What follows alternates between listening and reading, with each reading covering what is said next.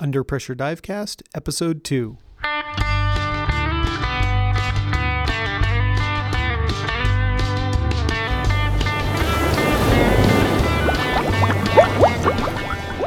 Hi, and welcome to the Under Pressure Divecast.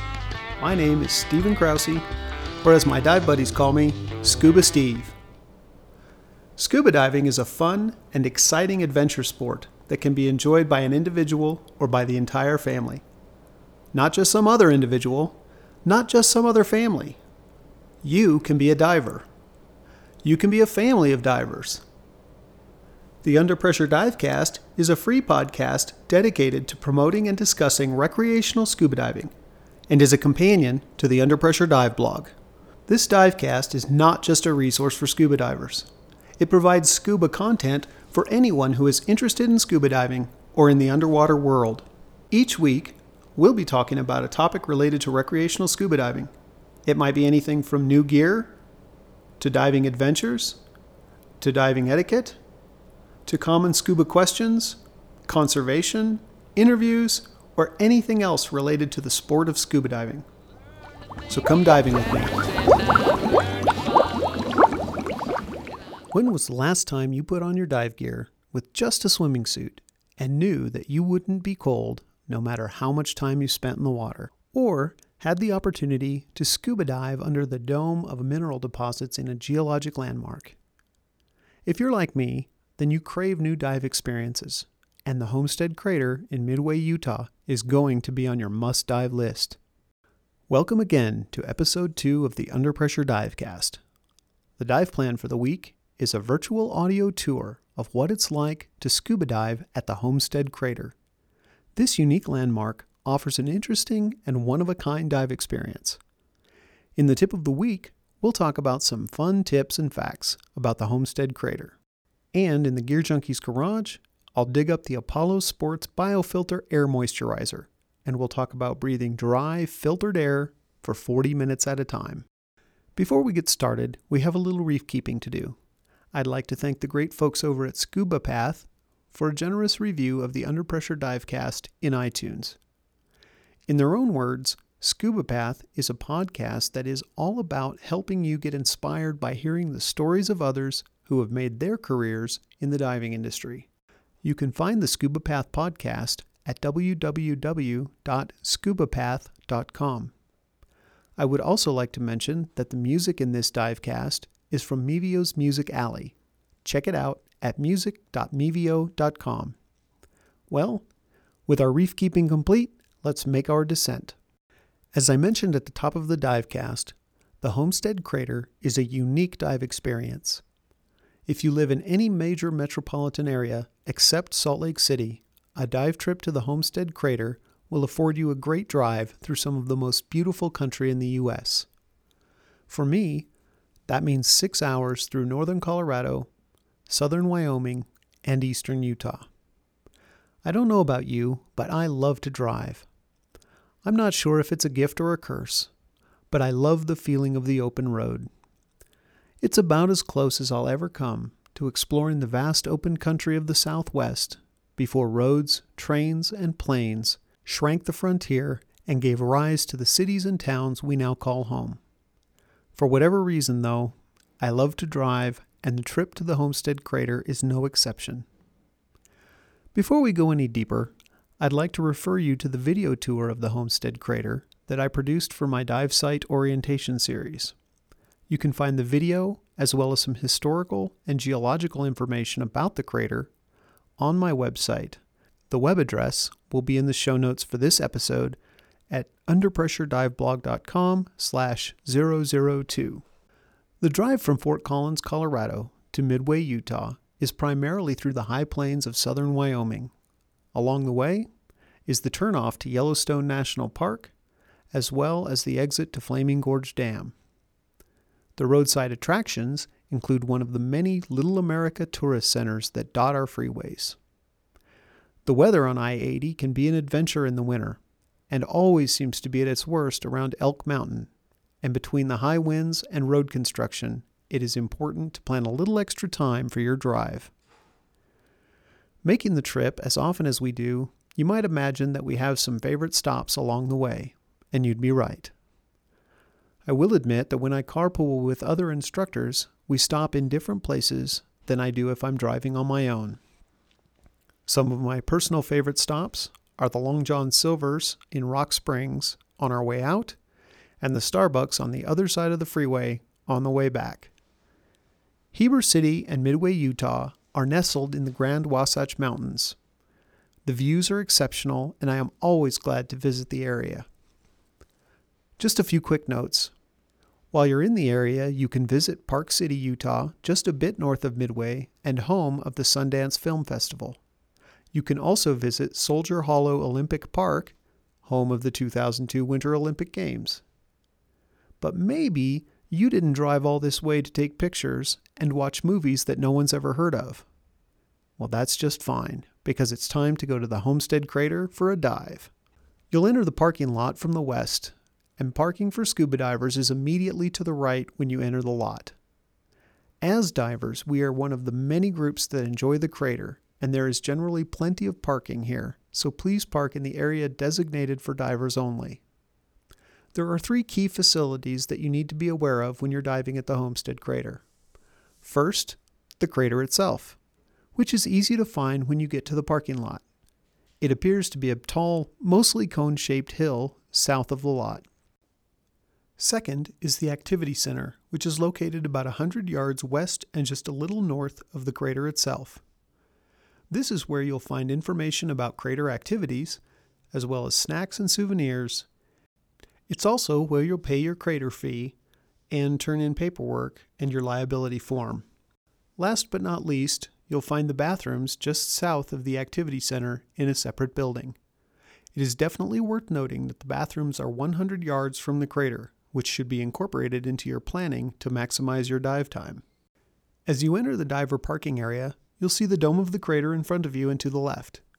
If necessary, you can drive through the parking area, turn left, and park momentarily in front of the tunnel to unload your equipment. After that, you just need to move your vehicle back over to the diver parking area. Before you dive in the crater, you will need to check in at the Activity Center. There, you will provide proof of certification, sign a liability waiver, as well as provide payment prior to entering the water. Once you're done at the Activity Center, it's off to the crater with a possible stop by the restrooms if needed. You'll enter the crater dome through a tunnel that was blasted out in the 1990s and opened to swimmers, snorkelers, and scuba divers in 1996. The tunnel is large enough for two-way traffic, but understanding and consideration of others is definitely required in close quarters like this. On your right, you'll find semi-private wooden changing stalls. Just past the stalls is a set of small lockers that you can use for personal items. I'll be honest, I've never had any problem with my keys or wallet at the crater, but if you have a lock, these can be secured. The tunnel has an uphill slant as you walk in until you get past the changing stalls and lockers and arrive at the check-in desk. This is where you will check in with the crater attendant before you get in the water. I would recommend that you get to the crater at least 15 minutes before your scheduled time, in order to make sure that you can set up your gear and stow your regular clothes, etc., so you're ready to get in the water and get the maximum dive time possible.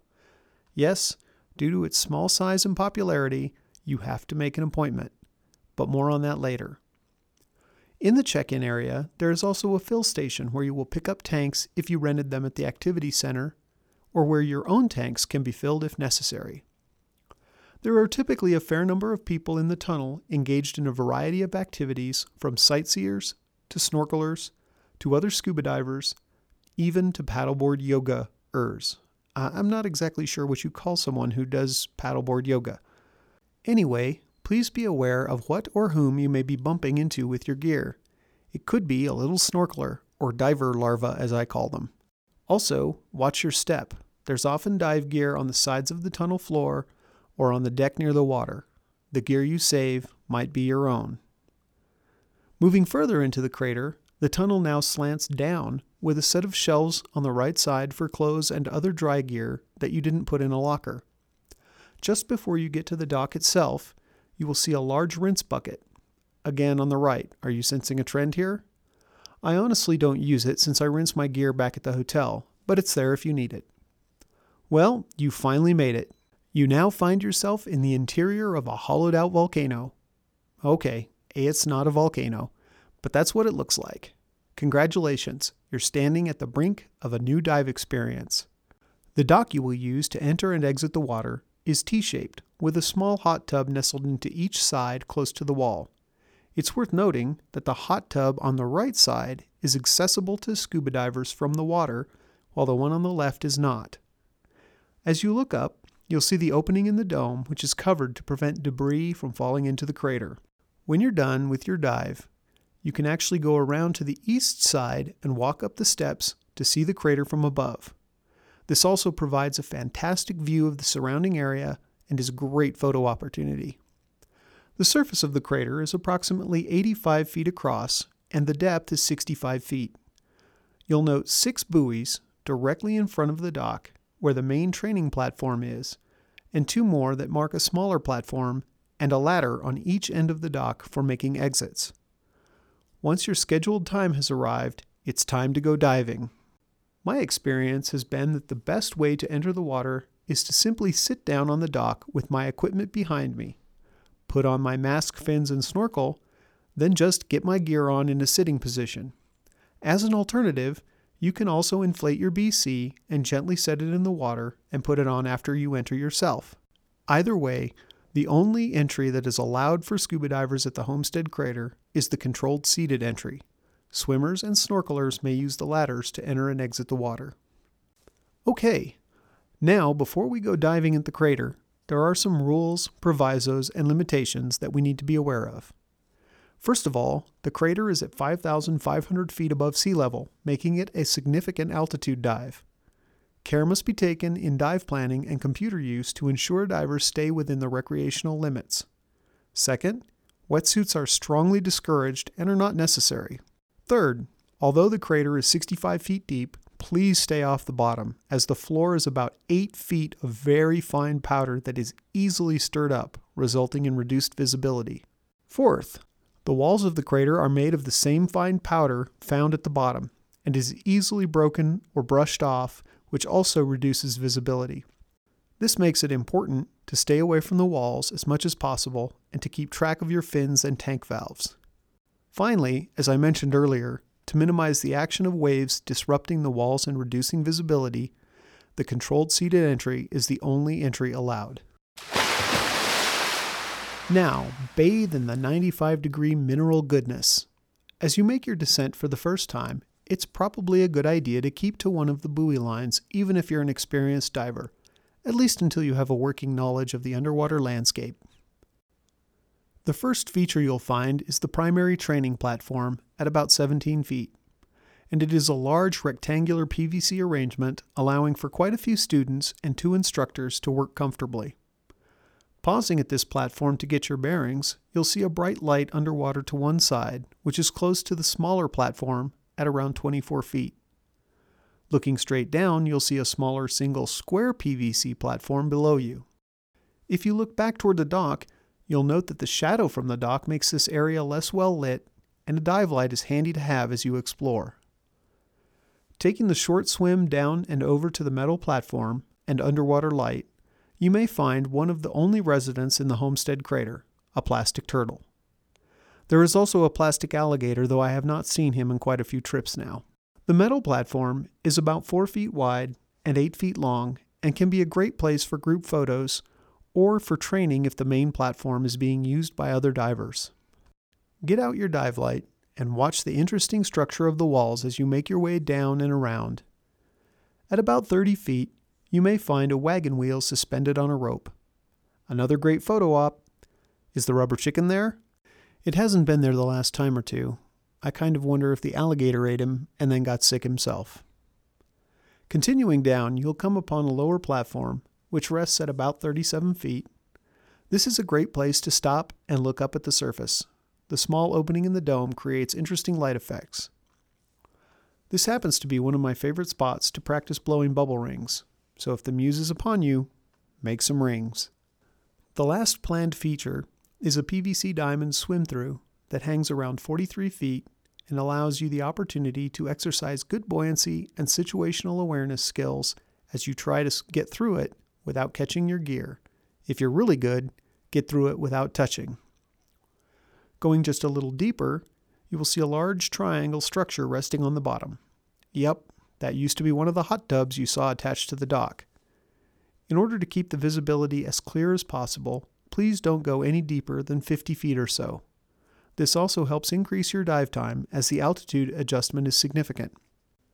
As you bid farewell to the wreckage of the USS Hot Tub and the mud volcanoes, which you can see in some of my YouTube videos, but they are difficult to see if they're not pointed out to you, you can make your ascent by swimming along the wall of the crater, taking care not to disturb it as you work your way towards the upper platform, which is a great place for a safety stop.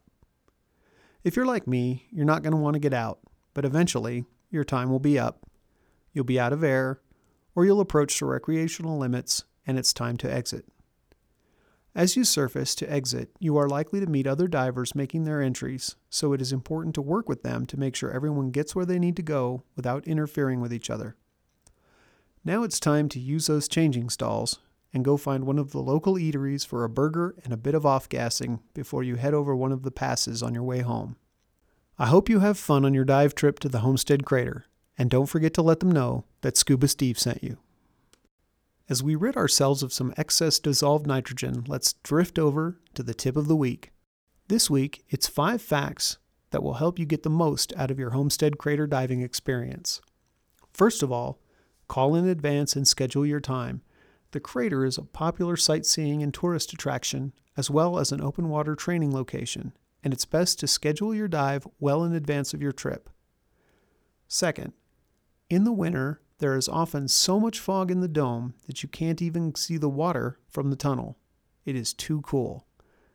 Third, maximize your dive time and minimize your stress by setting up your gear in the hotel room before you head over to the crater.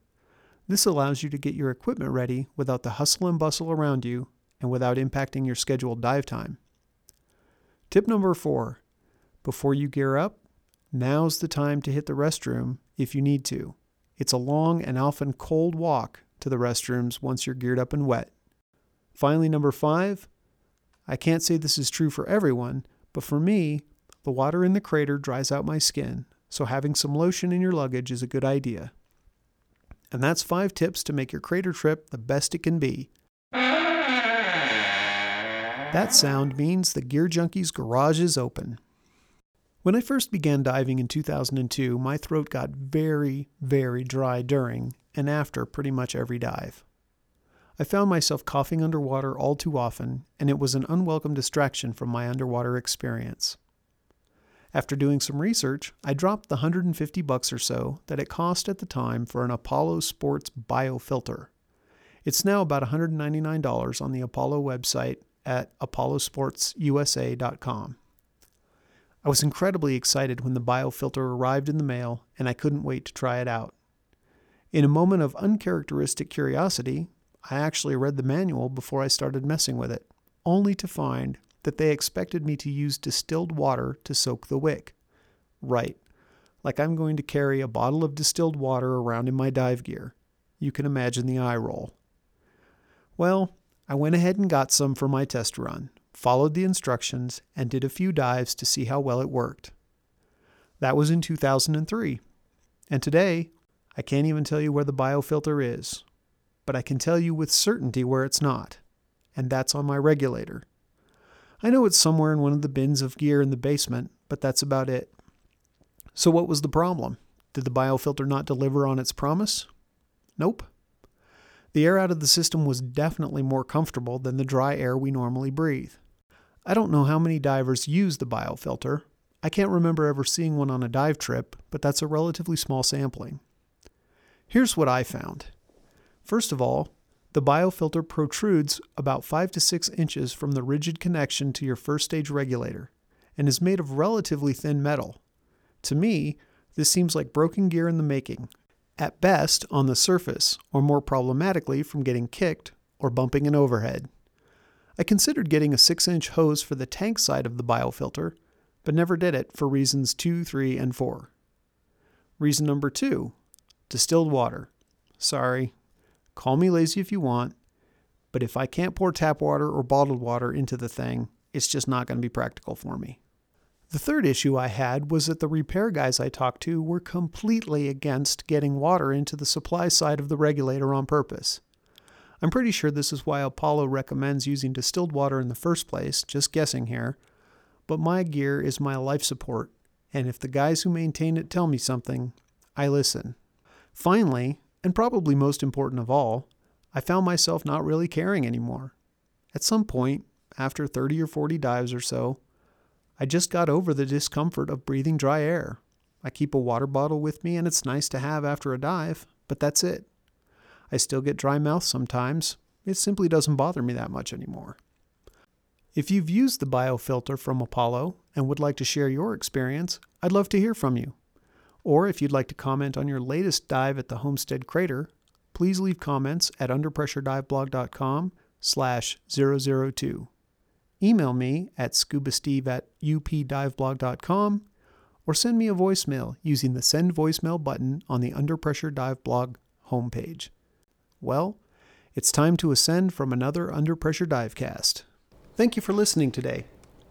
I hope to see you on the reef, and between dives, I look forward to talking with you about scuba here and on the web.